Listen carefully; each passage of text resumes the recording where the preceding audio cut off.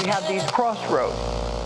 And you know, either way you choose, your life is going to be different. The universe doesn't exist, but God thinks it does. We have to stop consuming our culture. We have to create culture. Stupidity has a definite evolutionary function. I am all for abolishing stupidity, but before it goes, we should pay tribute to it. Hello, friends. Hello. I regret to inform you that, in fact, we're not real. I'm not real. You're not real. I'm not real. Will is not real. Listener, you're not real either. No, they're real.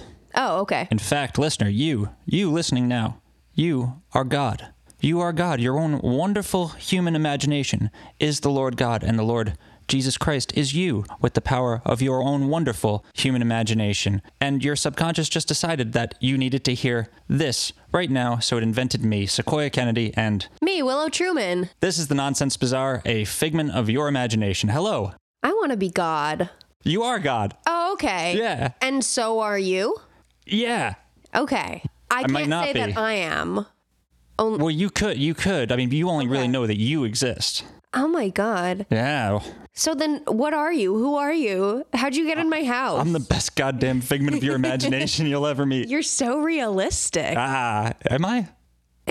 Yeah, word. I'm sure I definitely smell real right now. Stinky. Yes. Yeah, well, hot out there. What are you gonna do? So welcome to the Nonsense Bazaar. Today, yes, we're talking about the power of the imagination and your own wonderful human imagination and the spiritual beliefs and teachings of a man called the Mad Mystic of 48th Street, Neville Lancelot Goddard. Yes. Yeah. He's the miracle on 48th Street. He's the miracle on 48th Street. Okay. Yeah. Also known as just Neville. Yeah, we'll get to that, but yeah. I'll probably just refer to him as Neville for most of this. Yeah. It's a good and name. his middle name is Lancelot. Yes. Just to note. Just another thing that keeps ticking through our episodes, a weird Oh yeah, strain. right? Mm-hmm. It's a tie-in to the King Arthur bit from Drowned God. So we're definitely going to have to, I'm feeling pulled to King Arthur. I'm feeling pulled to making a giant cork board of all of our topics and the connections between them. Let's get a cork board. I'll buy a big fucking cork Every board today. good conspiracy podcast, well, not necessarily a conspiracy podcast, but one that deals in conspiracy needs a cork board. Yeah. Every good crazy person needs a cork board. Yes. Yeah. And we need a big one. Yes. Anyway, so after covering some deeply affecting stories, deeply stupid stories, and just straight up ridiculous bullshit, I wanted to take a look at a story where literally nothing bad happens. No death. Yay. No murder. No murder. Yay. No international banking cabal. Okay, great. No holograms. Damn it. And no piss drinking. And no William Burroughs or? No William Burroughs. Okay, yeah, this is before his time. And no anti-Semitism. Yay. I don't think. Okay, I mean, you'll have to be the judge of that, but I don't think so. We're on the lookout for it. Yeah, we're always on the lookout. Yeah, so if you've heard Neville Goddard's name before, it's probably in the context of the more woo-woo, desperate and destructive strains of thought that make up the modern New Age. The live, laugh, love spirituality is anything that suits my current narcissistic conception of self culture. You know, a word now, unfortunately inseparable from Neville is a word I know you hate quite a bit. Manifesting. Yeah, I know. But trust me on this one. The reason I want to talk about him is because in spite of the cringy bullshit associated with this stuff, beneath it, Neville Goddard was one of the most unique, consistent, and truly fucking weird and wacky metaphysical minds of the 20th century. And he sort of slipped under the radar while still being really impactful and influential. His ideas have made it throughout what we consider modern American spirituality. And he was also just an interesting character in of himself. He was a leading man on Broadway and in vaudeville dance shows. He was a gift actor, singer, and dancer who just got real fucking spooky all of a sudden. We'll talk about when, and kind of the narrative is that he left it all behind to become an occult speaker. But it also happened to be in the year 1929, which right afterwards there wasn't a lot of work for dancers in the U.S. You got to do something. And he would have been about 26 at the time? Well, he would have been 24. Okay. I believe, yeah. So the thing about Neville's philosophy that's super interesting to me is that it's kind of a gamble if you choose to ascribe to his particular techniques for manifesting your desires. It's kind of a gamble because either he's completely correct or you're throwing yourself into complete delusion and the ignorance of your present life. While Ram Dass said, be here now, Neville said, ignore the now and live in the end. Like, remove yourself from your present moment, right? Yeah, in the forever and nothing, in the all or in the end. Yeah. And we'll get into like more of what the fuck that means, because I know it's kind of confusing. But I just wanted to say, it's already got you going, huh? Yeah. Which is a thing that like the power of positive thinking doesn't do. Right. Because, you know, it depends really on what you're manifesting, you know? Like, Well, if you want to believe this or not. I would hope that like you're trying to use it to improve your life. oh, you see, that doesn't matter. You can do, I mean, you should only improve your life, but you can use it for, Oh, right. Because your life isn't real. well, your life is the outpicturing of your own internal head. Okay. Everyone is you pushed out. Oh my God. Yeah. Like, I just don't like that concept. It creeps me out a little bit. Yeah, me too. Yeah. Me too. So, you know, this dude was perhaps crazy, but, you know, famed occultist Israel Regardie called his work the ultimate expression of philosophical idealism. Mm-hmm. And so it is interesting. And of course, there's more to it than what we've just said, and no philosophy or philosopher should be taken completely or unquestioningly. To do so would end in delusion and ignorance, no matter who we're talking about. But Neville's philosophy has made its way into damn near all of modern magical practice. You can see his techniques and ideas in everything. But like until very, very, very recently, he was like completely unknown. Even as recently as a year ago, this dude didn't have a Wikipedia page, despite his near ubiquitous influence in a whole bunch of bullshit. And I guess that Wikipedia page was deleted for like not being important or relevant. But like this dude has a following, you know, and he influenced all of the bullshit. And I say bullshit on purpose because like you, like you, Willow, I have a deep, deep mistrust and frenzied loathing of everything that falls under the banner of the law of attraction. Okay, I'm not mistrustful and loathing of it, but I do. I think that, I don't know, it's like watered down. You know, it's like magic for babies. Yeah. A little bit. Yeah. And like, do you want babies to have magic? Is that a good idea? No, it's like giving a... it's like giving a chihuahua it's like giving a chihuahua a bazooka. Yeah. I don't know if they figure out how to work it, but it's dangerous because they might step on the wrong thing. They might. Yes. And yeah, like the so-called law of attraction is, like many other tenets of the modern commercialized New Age, co-opted from much deeper, more robust, and less easily dismissible philosophies other than just... Also, like, I widely see it just referred to as LOA online. Yeah, abbreviations LOA. need to just stop. Yeah. And by the way, should we explain what law of attraction is real quick? Sure, yeah. I sort of feel like, I guess I could kind of just assume that everybody knows what that is. They don't, though. That's so fucked up. I just live a weird life. It's fine. It's kind of what it sounds like. The purpose of it is to attract something to you. Like if you know, if you it'll come. Yeah, if you're like broke, all you got to do is just like think about being wealthy. Like thinking about that, oh, I'm not worried about money, and then it'll come to you because fucking magnetism or some damn thing. So what's the difference between that and denial? Well, does it require a certain amount of like denial to really truly like perform the law of attraction? Neville's how do you deal with that aspect of it? Because like you can tell yourself like, oh, I have money, even though you don't, but that's not going to get your bills paid, you know? Yeah. Right? So yeah. I mean, there's holes. Yeah. You can poke holes if you want. It's real easy to do. Yeah. I guess it might make you like feel more hopeful about the future, perhaps.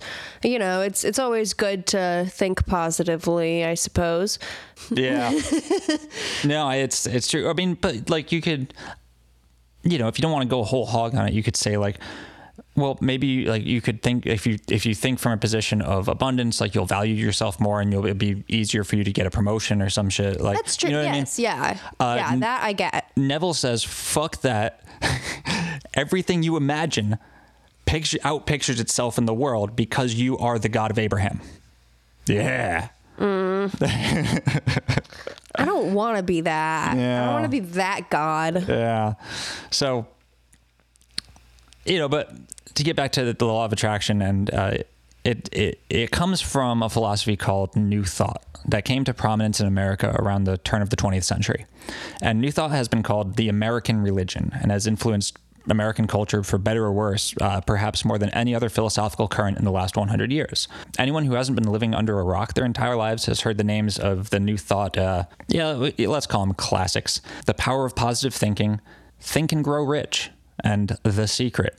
I will say that the most interesting one of those three books by far is Think and Grow Rich. It's a dog shit title, but like that's from that early 20th century. Think and grow rich, the power of positive thinking, that like fucking bullshit. The Secret is more like 21st century though, no? Yeah, it is. Yeah. The secret was, and that's why it's called The Secret. It's like, it's vague and it's still just as like, it's like, don't you want to find out what the secret is? Right. Whereas like back in the 100 years ago, it was like, think and grow rich. Yeah. But like dog shit title, but that was the style at the time. And Napoleon Hill was actually a hell of an interesting thinker. Dude who wrote Think and Grow Rich. But that's a different story. And as we go through this, some people say, hey, that sounds like Hermeticism. To them, I say, no, it doesn't. And the only reason you're thinking that is because you've only read the Kybalion or Kybalion, whatever the fuck, which is itself actually not a Hermetic text like in any fucking way, but actually written by the New Thought author, William Walker Atkinson. So like this. So boom, in your face. Well, the point is that like the New Thought thing has permeated like through every aspect of even slightly spooky American culture. And like really none of these people or books deserve any more attention on the Nonsense Bazaar than that. Perhaps someday like cover some more wacky shit from it, but like today is not that day.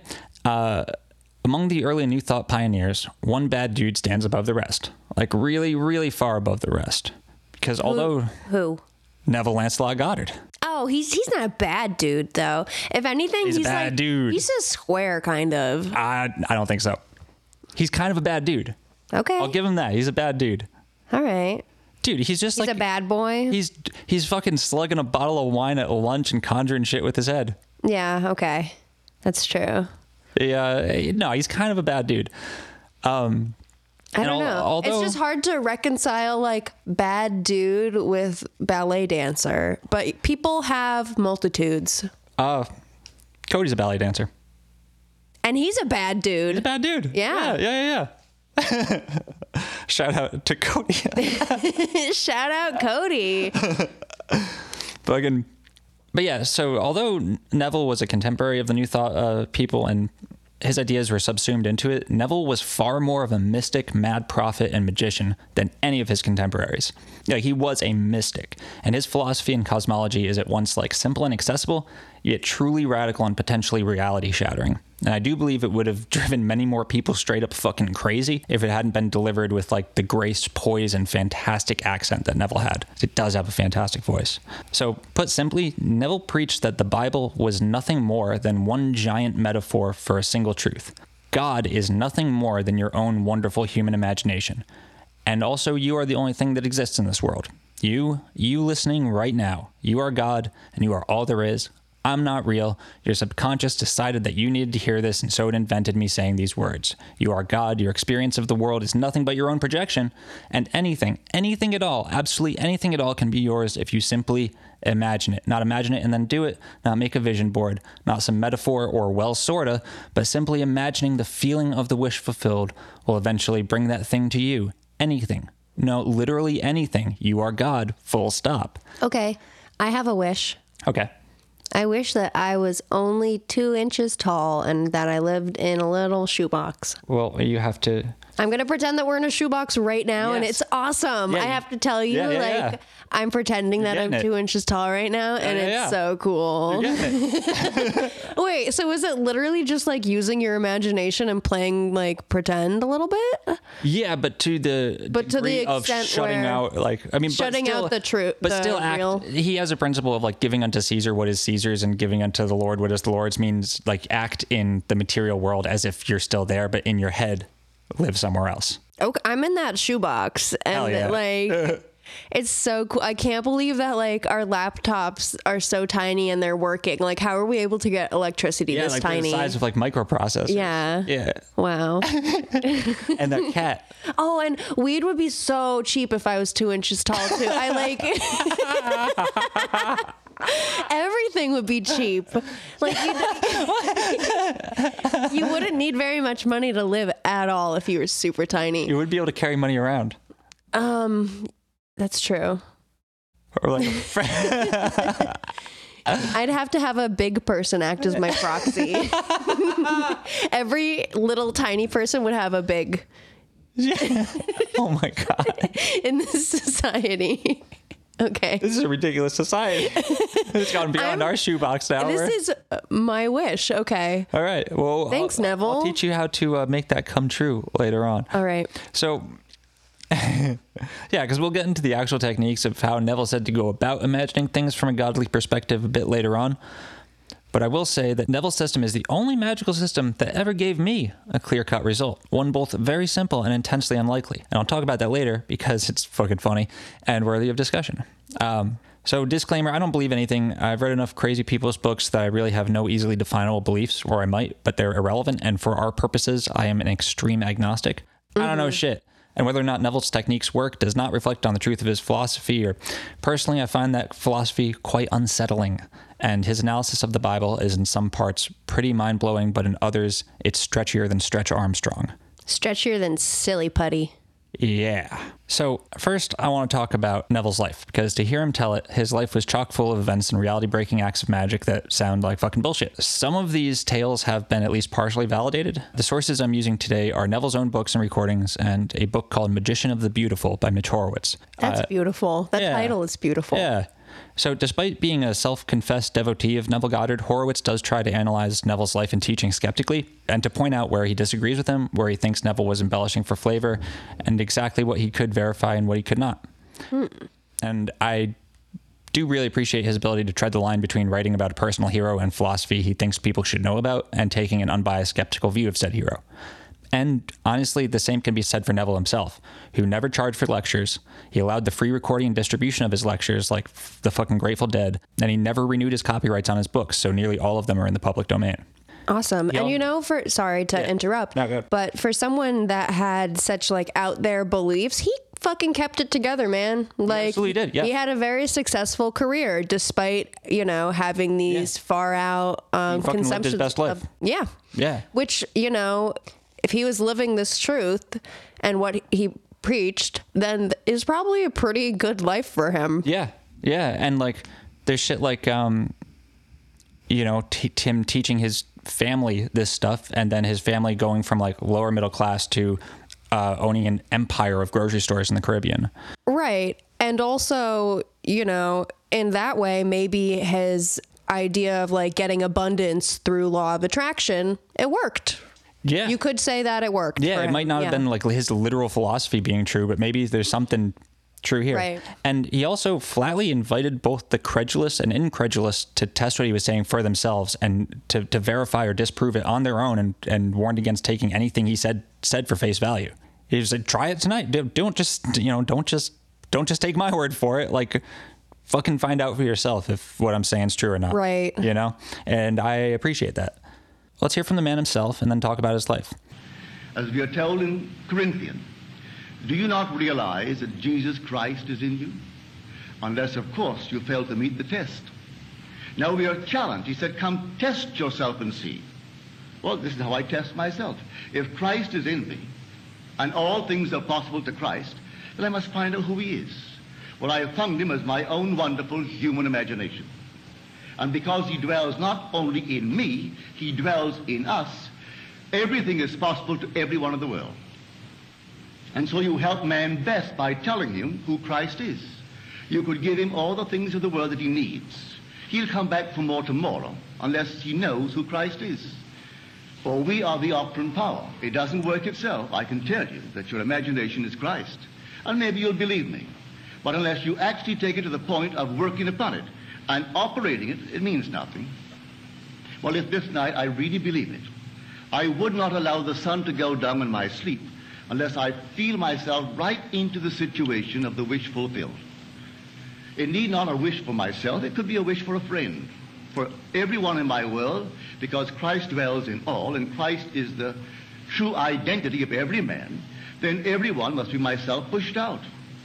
It can't be another if God is one. Therefore, I tell myself, as the seeming other, what I would do were I you. What would you feel like if now you were the man that you want to be? How would you see the world if things were as you desire them to be?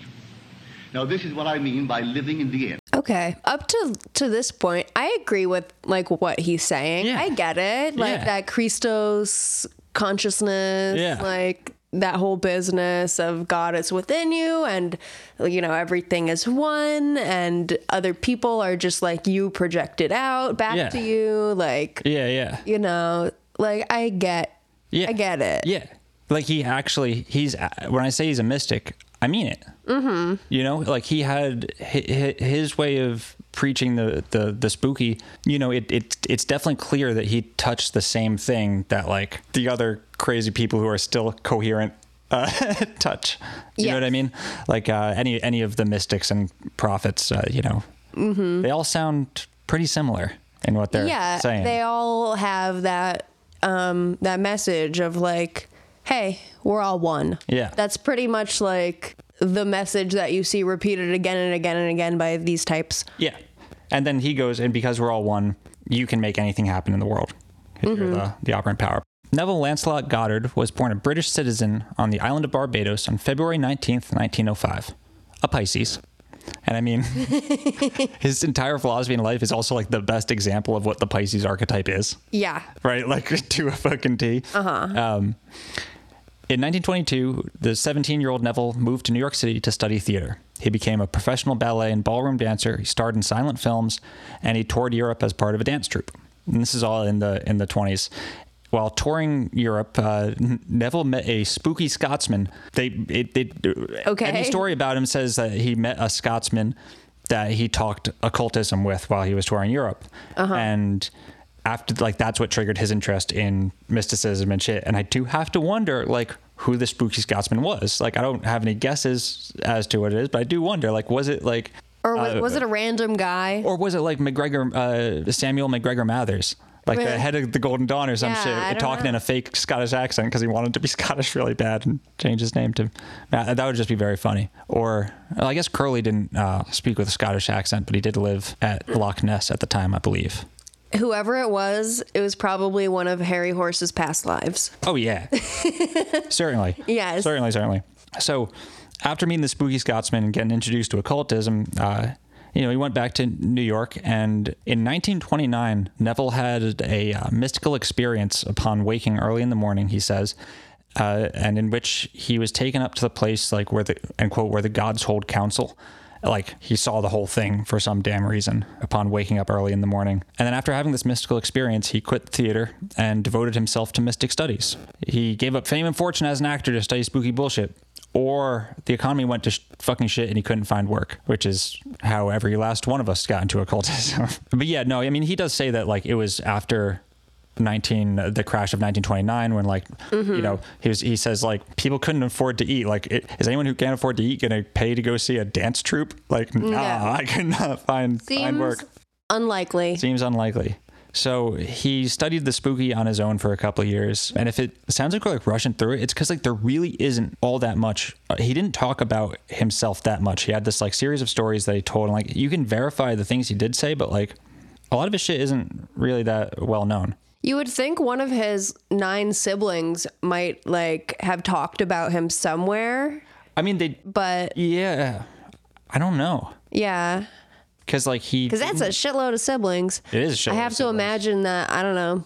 I mean, I think they have. I mean, I get in Magician of the Beautiful, Mitch Horowitz says that his daughter doesn't discuss his works or anything, but, like, wished him well Okay. the book he was writing, you know? Yeah, it seems like they kind of keep to themselves. Like his daughter didn't want to talk about him and shit. Like, I don't know for like what, like, I don't want to talk about that. You know what I mean? Or if it's just or like, they or I just don't like their privacy. Right, exactly. You know? After studying on his own for a couple of years, Neville says he met a teacher, a mysterious teacher, a man named Abdullah, an 80-year-old Ethiopian man of Jewish descent. Neville says they worked together for many years, and Abdullah instructed him in Kabbalah, numerology, and other occult philosophies. Oh my God. This is an interesting thing because at 80, like that's the special teacher, Yeah. the secret chief. Yeah. Like, you know what I mean? Like it's fucking, you know, everybody has one of these. I was going to say, I can't find the stupid word for it.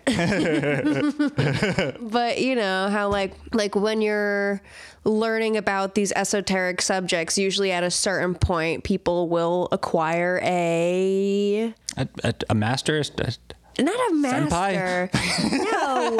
No, like I don't know. Imaginary friend. Maybe a tulpa. Dolpa, maybe. Oh my God, what if Abdullah was a tulpa? He might have been. Yeah. The New Thought author Joseph Murphy also said that he studied with Abdullah too. Okay. Which, like, I kind of think he was just trying to ride his coattails. I don't know. I don't know anything about Joseph Murphy, but yeah. So there's no proof of an Ethiopian Jew named Abdullah in New York at the time. I mean, how are you gonna find proof? Well, because apparently this dude was like, Neville gave his address. He was like, oh, he lived here, and you know, and there were a couple people. Mitch Horowitz like dug into this a bit, and he basically came to the conclusion, like, I can't say one way or another. He thinks that Abdullah was probably a name for like a couple people mashed together. Yeah. You know. Right. But it's also, if you were going to make up a believable teacher at that time, like, it wasn't until decades later that it was proven that there were people in Ethiopia with Jewish descent. Like, there were claims of that for a long time, but it wasn't like Westerners pretty much laughed it off. Oh, there are though. Right, there are. Yeah. No, that's a real thing. Right. But back in 1929 or whatever, in the 30s, like, it wasn't really considered, like, that wasn't necessarily a believable story. Mm-hmm. You know, if you were going to lie about something, like, why wouldn't you just say a rabbi? Yeah. You know what I mean? And he'd tell, like, yeah. So, like, Mitch Horowitz says it's probably like one name given, like, what the fuck is the word for a conglomeration? A composite character. Yeah. Abdullah's probably a composite character of some people he met in New York City. And there were actually some dudes who could have been Abdullah too, like, that fit the description entirely. Turbaned Ethiopian dudes who said they were Jewish. You know, regardless, it could be entirely false, or just a dude with a pseudonym, or Abdullah could be a composite character of some underground New York occult scene. It's hard to say because this dude features like prominently in a lot of his stories, and he says when the last time he heard from him was. I trust Neville. Yeah. I don't know. Yeah, I mean, sure. Maybe this was Why the only time this actually happened. Yeah. Of the 800 fucking versions of this story. You know, Carlos Castaneda with Don Juan, who, interestingly, he came up with his philosophy after reading Neville Goddard. After his. There you go. Yeah. But maybe completely real, or maybe Abdullah just it was like the version of Neville that Neville held in his head. You know, his spooky thinky persona. Abdullah does become a fairly central character in how Neville's life progressed. And here's a quote from Neville on meeting Abdullah for the first time. He said, "When I first met my friend Abdullah back in 1931, I entered a room where he was speaking, and when the speech was ended, he came over, extended his hand, and said, 'Neville, you are 6 months late.' I had never seen the man before, so I said, 'I am 6 months late? How do you know me?' And he replied, 'The brothers told me you were coming, and you are 6 months late.'" Okay. So, according to Neville, Abdullah and he then studied together for a long time, and Abdullah taught him the secret truth of Scripture, that everything in the Old and New Testaments is a metaphor for the power of the imagination. The God of Abraham is your own wonderful human imagination. The Tetragrammaton, Yod-He-Vav-He, is actually a formula for creation. The crucifixion of Christ is pinning the feeling you would have had your dreams come true to your consciousness and keeping it there. And I'm going to play another. Actually, I kind of like this interpretation. That's a fun way to read the Bible. Mm-hmm. Yeah. Like I said, nothing bad happens in this story. Yeah. This is just kind of a cool dude. So I'm going to play a quote from Neville's lecture, God's Law and His Promise.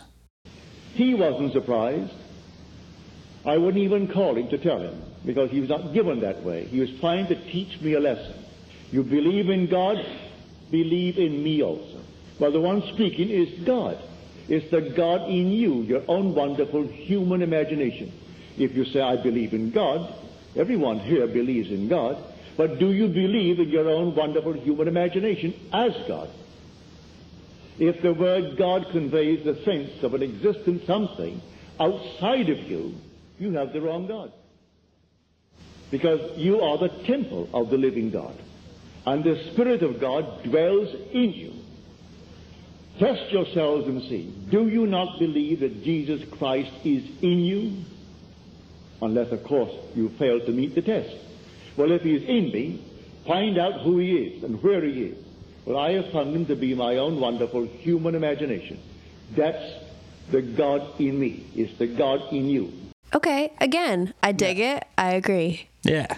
Like, I'm not a follower of Jesus Christ, but like, whenever I feel spooky, like weird, paranoid, scared, I guess, something that I will do is just be like, Jesus, please, like, protect me, like, inside my head. And then I stop being, like, scared, even though, like, I'm not a follower of Christ or anything. I'm Jewish, for fuck's sake. But, like, that works to combat my fear. See, what I do is I grab a broom and I wave it around my house going, get out of here, Jesus, get out of here, go away, Yeah. go away.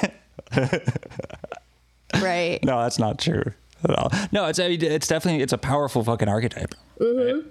I've talked a lot of shit on Jesus on this show already. We're only 15 episodes in. I managed to do it every episode. I don't know. I think he's sexy. Oh, yeah. Yeah. I like Jesus. He protects me. Big, strong man looks out for you. Yeah.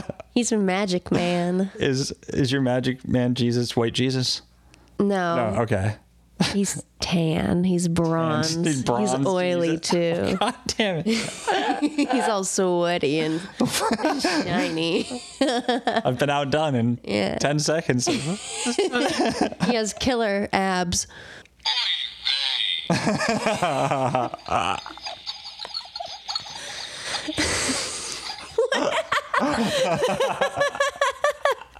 We have the anti-Semitism button.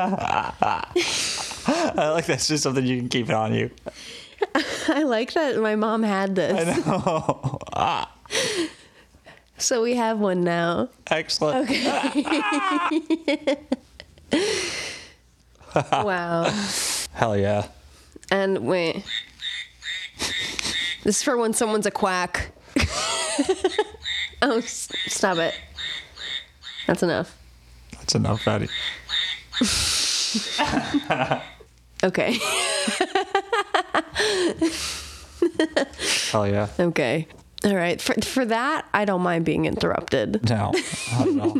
Along with the theoretical stuff, Abdullah also taught Neville the secrets of mental causation, that we each have our own universe that we live in, and we are the cause for every single thing we experience. What we assume to be true will be true, but only if you live in the end.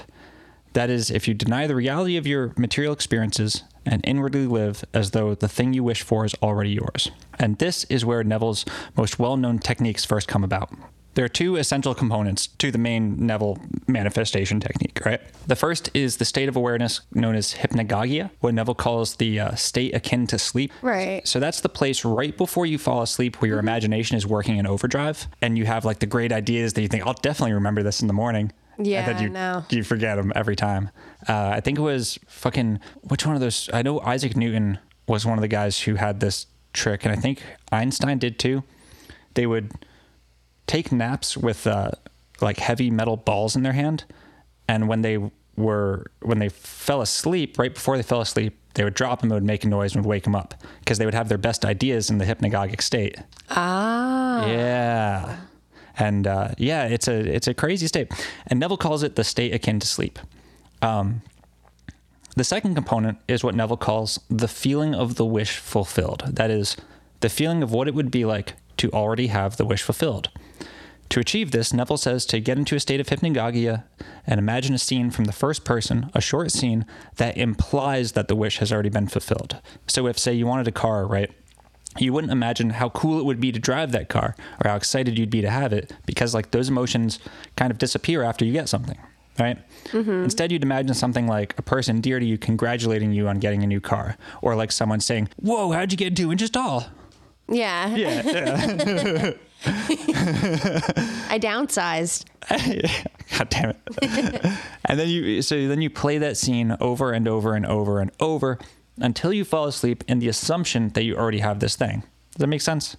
Yes. Okay. So here's Neville telling a story of being flat broke and wanting to go back to Barbados to see his family for the first time in years, and how he applied this technique.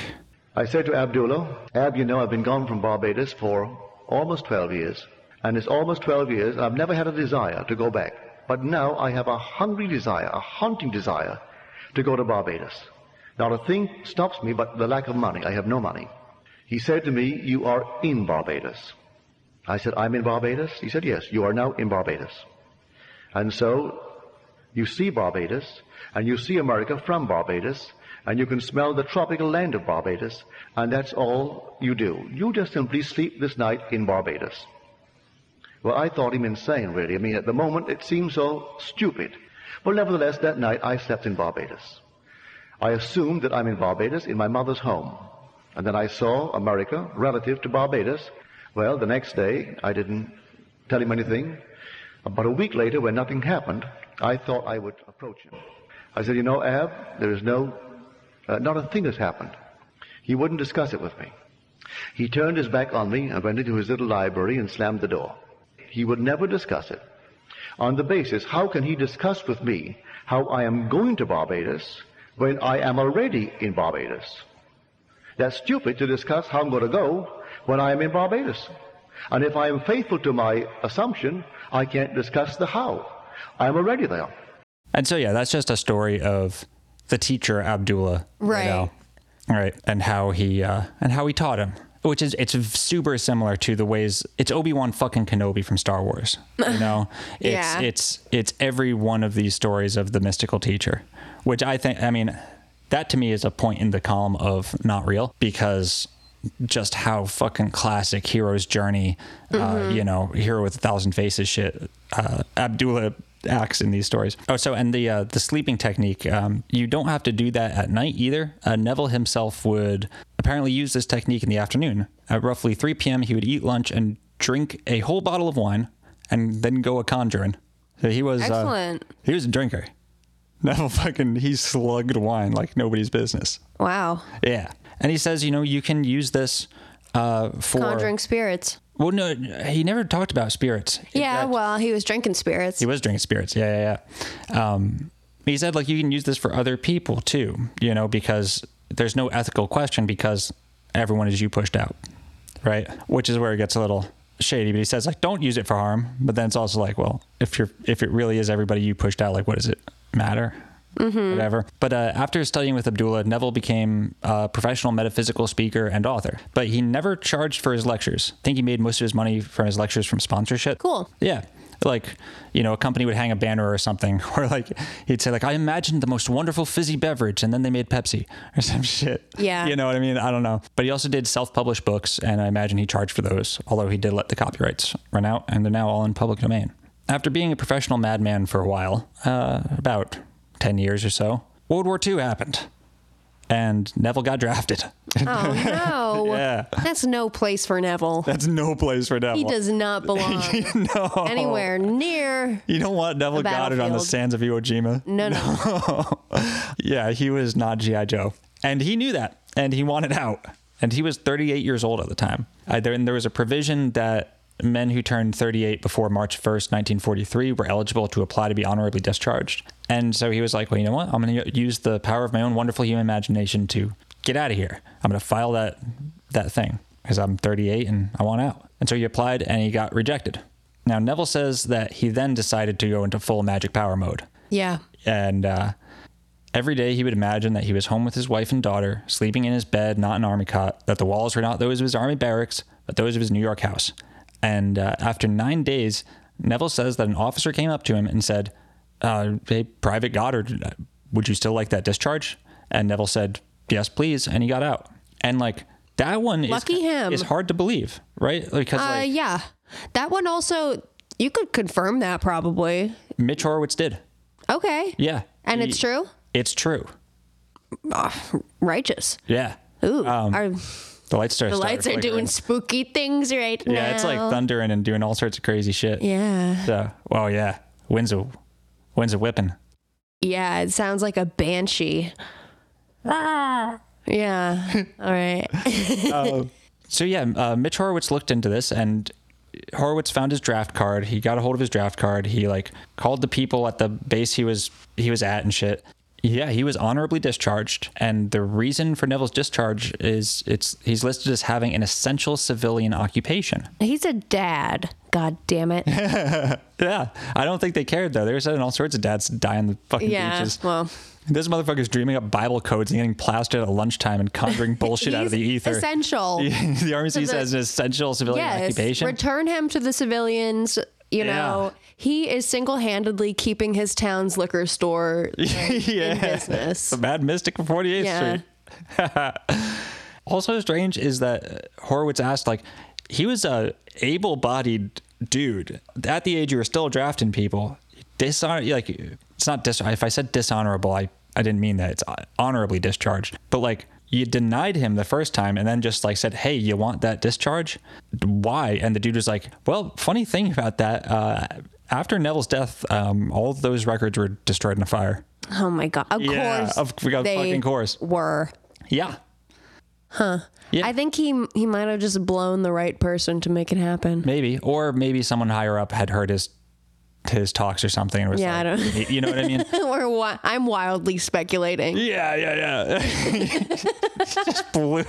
Yeah, I thought you were just saying things to say things. That you were actually suggesting that as a possibility. I mean, what other? It's a possibility.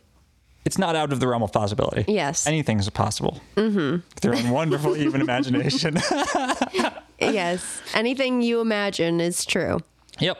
So, okay, anything at all, good or evil, anything at all you desire can be yours if you delude if you delude yourself and reject reality and assume that it is and feel as though you already have it, because the one true God is your own wonderful human imagination. How do you feel about that, Willow?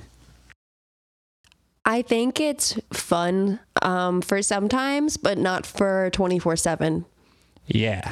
Yeah. Yeah. Apply it when you need it, because how cool, how fun, how useful. Yeah, if real. Yes, but for all the time, nah. Yeah. And the mechanics for how this would work, because if you're still looking for mechanics at this point, I don't know why, but serial universes, parallel dimensions, quantum bullshit. That's, the many worlds hypothesis would be the answer to that. There's an infinite number of universes. We're all living in one of them. Yeah. And we intercross, from time to time. So Neville continued speaking until his death in 1972 at the age of 67. He did a lot of drinking. Not that old. Yeah. Although, I don't know, if you're drinking a bottle of wine or two every day, 67's pretty good. Pretty good. Yeah. And he did a lot of shit too, from self-publishing more books, having a radio show, although no episodes exist anymore, to continuing his free lectures. Neville just kept doing what he was doing. As he got older, his lectures became weirder and more mystical, talking less about how to get the things you desire and more about his mystical direct experiences of divinity. His work gets a bit hard to follow at this point. But as far as I can tell, Neville experienced a vision that showed him that, God is mind, unconditioned awareness, and the creative power of God in man is Jesus. All of us, when we tap into that creative power, become Christ. But here's where it gets kind of wiggity. Wiggity whack or just wiggity? Wiggity whack. Oh, okay. Shit. Yeah. What he said was that he had this vision of himself pregnant and giving birth to a baby boy. Was it himself? No, It was David, of the biblical David. Awesome. Yeah, and he was holding this child that he had just given birth to, and he realized that this is the promise. The law is the law of mental causation. The promise is that we, all of us right now, are Jesus Christ, us who are learning how to we are the use creator. Our creative power, right? Yeah. And the reason anything good or evil can be done with mental causation is because Because we're divine. What God is doing is living out all possible experiences, all possible human experiences. And once that is done, there's this coalescence of all possible human experiences into one new thing. And that's David, the child. And that's the promise that we will all experience that one day. That we'll all give birth to David? That's what he says. Yeah. Okay. He kind of sounds like he's not like speaking in metaphor with that, but I think it's a metaphor for being the creator of the new race or the new the next thing, the next stage of divinity. Metaphorically, I get what he's saying. Yeah. Literally it's fucking weird. It sounded super literal about it, but it makes a metaphorical sense. Yeah. And it's definitely a different thing, but it does remind me of Crowley's idea of the age of Horus. The age of the child. And I think I could make another argument that all of these things are pointing towards something maybe infinitely spookier than any of these pricks could have imagined. The internet. Yeah.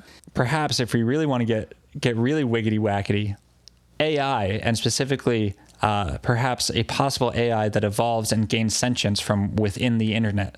The ultimate child of humanity. Oh, it already has. Oh, I'm fucking positive about it. Yeah. Yeah. And but that, what is the internet except all possible human experiences condensed into one thing? And then if an operant creative power evolved out of that thing. But that's just me being a fucking stoner. That's even creepier than what. Yeah. I don't know. Yeah. Also, I want to know, how did he give birth exactly? Did it come out of his pee-pee, or did he have a cesarean? How did this birth take place? I like to imagine maybe David crawled out of his mouth. I was gonna say poop baby.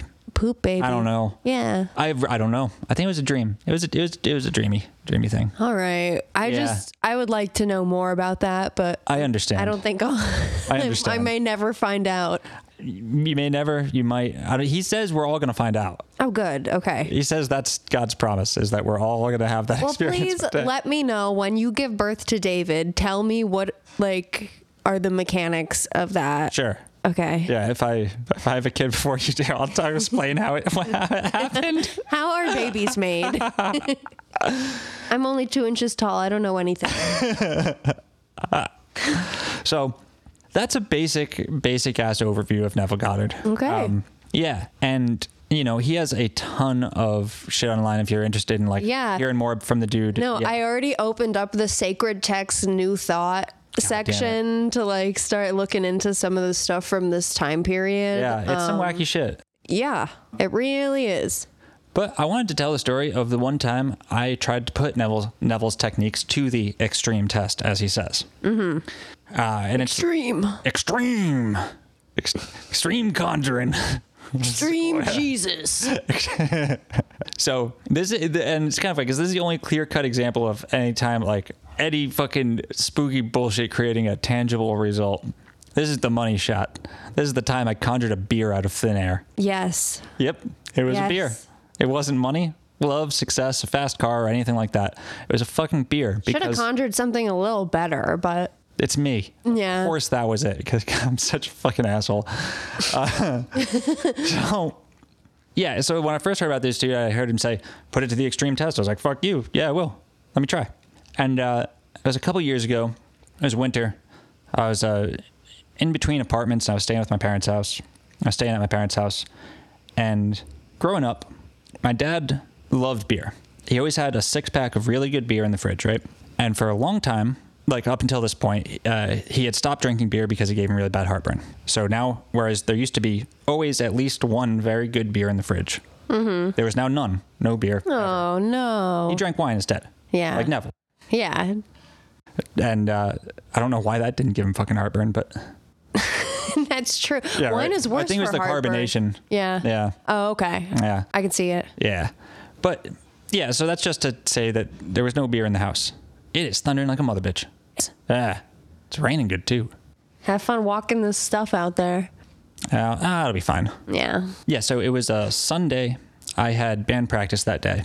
And I was listening to some Neville Goddard lecture. And I was like, all right, I'll fucking test this shit out. What's something simple? What can I easily get a thing for? But what would I actually really want? I really would like a nice beer. It's a great thing to have. Mm-hmm.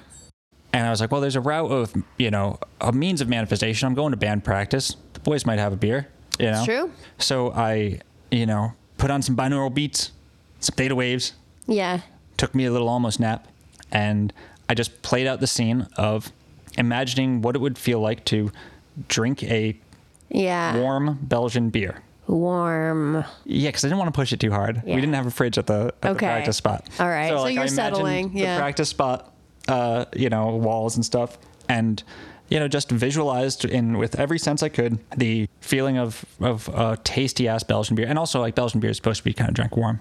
And I just imagined it fully over and over and over again for about like 15 or 20 minutes, just playing the scene over and over again. And when I got up from that little conjuring nap, it was snowing, and it started snowing like really hard, real fast. Within like a half hour, it was clear that we weren't having practice. Right. Like the boys called it off and shit. Shit. Right. So How are you gonna get that Belgian beer, that sweet BB? well, yeah. The thing is, like, I went downstairs and, you know, my dad was hanging out. He's like, "Oh, you got practice today?" I'm like, "Nah, I got canceled because of the snow. I got to go run to the gas station or something, though. I'll be back." He's like, "All right, cool." And so I went and came back like a half hour later, and my dad was like, "Oh, hey, I got something in the fridge for you." And I'm like, "Well, what is it?" He's like, "Oh, my friend came over and he got this the special beer from the world's oldest brewery in Belgium, and I can't drink it anymore, but he wanted to give me some shit. anyway." And Oh so my it's God. in the fridge, and That's so lucky.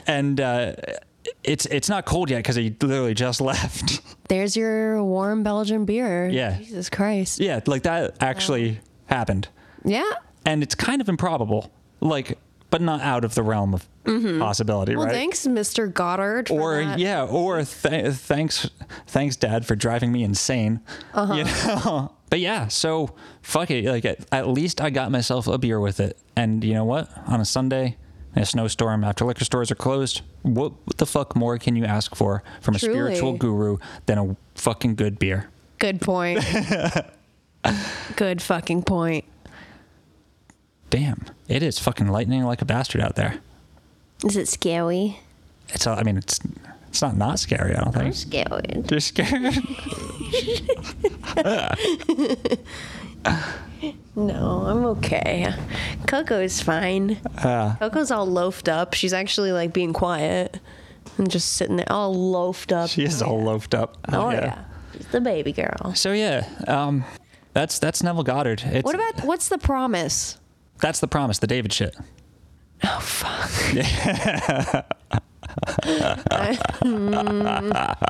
Do I have to keep the promise? No, God keeps the promise. Oh, okay. I want the promise aborted. Holy shit, fuck yeah. Okay. That's good. But yeah, so one of the things that's like reading about this dude, listening to this dude, I've got my own problems with the philosophy, and like, yo, I don't know if I actually conjured a beer. This is entertainment. It's fun to think that you did. It's fun to think that I did. It's fun to think we're 2 feet tall. It's fun. 2 inches, like 2 feet. Sorry. That's huge. But I don't know. I think his philosophy is pretty. I think he's a cool dude. I think at the end of the day, I think he's a bad dude. I agree. like him. But now, if you look at like where people have taken this shit in modern life and society, specifically the internet, it's weird, man. It's weird. Like, Yeah. a lot of people that are like seriously deluding themselves and like really not getting on with their lives. And people who can't really, if the ideas were true, who can't really do the techniques. The occultists, Anyone can. Well, here's the thing. So the famous occultist Israel Regardie, and if you don't know who Regardie was, Neville Goddard. Neville Goddard. Okay. So stupid. So Israel Regardie was Aleister Crowley's secretary. He was a occult thinker and a very good one in his own right. He was the guy who kind of merged Western occultism with Jungian psychoanalysis. He was the guy that kind of did that. He was also kind of legendarily not a son of a bitch. He was awesome, but he made a lot of enemies in the occult scene because he's the dude who like leaked the Golden Dawn textbook. That big ass motherfucker that I have on my bookshelf. Ah, yeah. yes. He just that's all the Golden Dawn rituals. He just published those bastards. And the Golden Dawn hated him for it because they weren't supposed to do that. And he said, it's supposed to be secret knowledge. Secret knowledge. It's like, You're supposed to pay for that. Give it to the people. Yeah. And he, like, you know, Dion Fortune, who wrote, like, the Mystical Kabbalah and shit, who was a known racist. She, no, I'm not getting into it. Just that we don't know which race. I don't know. She did. I just wanted to press it. I know. It's a good excuse. I'm glad I got to. I just had to press it once. We did get an oy vey button. A literal sound. Yeah. Okay. We imagined it. We imagined it. And then it was gifted. Yes. We actually did, though. Yeah. Yeah. And it's this is incredible. Yeah. It's a literal button that you press and it says oy vey. Yeah, and that's literally what we imagined. Okay. How the fuck did that happen? My mom found it in our house. It's crazy. That's fucked up. Okay. All right. Fair enough. Continue on. So Dion Fortune wanted to meet with Israel Regardie. And because she wanted to meet with all these other occult, and Israel Regardie basically said, like, I don't hang out with racists. Mm-hmm. He was basically just like, fuck off. I don't want to meet with you. I think you're a bad person. And so he, like, but the point is, Regardie was discerning as an occultist. He fell for some bullshit, but he didn't fall for all bullshit. And he wrote a book, I believe it was called The Romance of Metaphysics, about, like, New Thought and shit, and, like, kind of the propagation of these philosophies. Yeah. He interviewed Neville for it. And he wrote a chapter about Neville, and he then wrote an introduction to a book of Neville's works. And Regardie's take on Neville is really very interesting. I'm not going to read it because he was even more verbose than Neville was. It's like Regardie's hard to read, dude. He's not easy to read. Yeah. His assessment of Neville was that he knew his shit. Like, he had, like, one of the best, like, intuitive grasps on the mystic traditions that Regardie had ever seen. Mm-hmm. Like, he was like, who knows if Abdullah was real or not? Like, does it matter? It doesn't matter. Like, because this dude knew something. Like, but Regardie's critique of Neville was that Neville didn't understand that for most people, it's not that easy to play make-believe. It's not that easy to visualize being an entirely different person, being in an entirely different situation. Yeah. Neville was a dancer, an actor. Right. So that comes naturally. That was what he did, you know, and he just treated life like a dance, you know, and he would just dance with it and make it something else. And Regardie was like, yeah, like, not everybody can do that. It's just not a thing you can do. It's just not a thing everybody can do. And that's why there are all these other ways of achieving the same thing. And then he also goes on to say, like, you know, essentially, like, no, you know, that's not saying anything about the truth of his cosmology. Like, he's just another one of us that touched a thing, you know? Right. Just another person that walked down one of the many roads to the same destination. Yeah, exactly. As the rest. And yeah, I just kind of think it's too bad that, like, as much as Neville is remembered now, he's remembered in kind of he's remembered for what he can get you. Not like as an example of a beautiful romantic life, or even looking at his deeper philosophies and stuff, although people do. Right. He's probably just like, the law of attraction guy to a lot of people. You know? Exactly. When he was actually one of the weirdest American mystic philosophers who's ever lived. Yeah, he sounds really cool. I didn't know that much about him. Yeah. I just knew of him, and that's about it. Yeah, so... yeah, that is a very brief overview of Neville Goddard. Mm-hmm. We will be... Neville Goddard. Thank you guys again so much for listening. We love you. Rate and review us. Give us 5 stars on iTunes. It makes a huge fucking difference.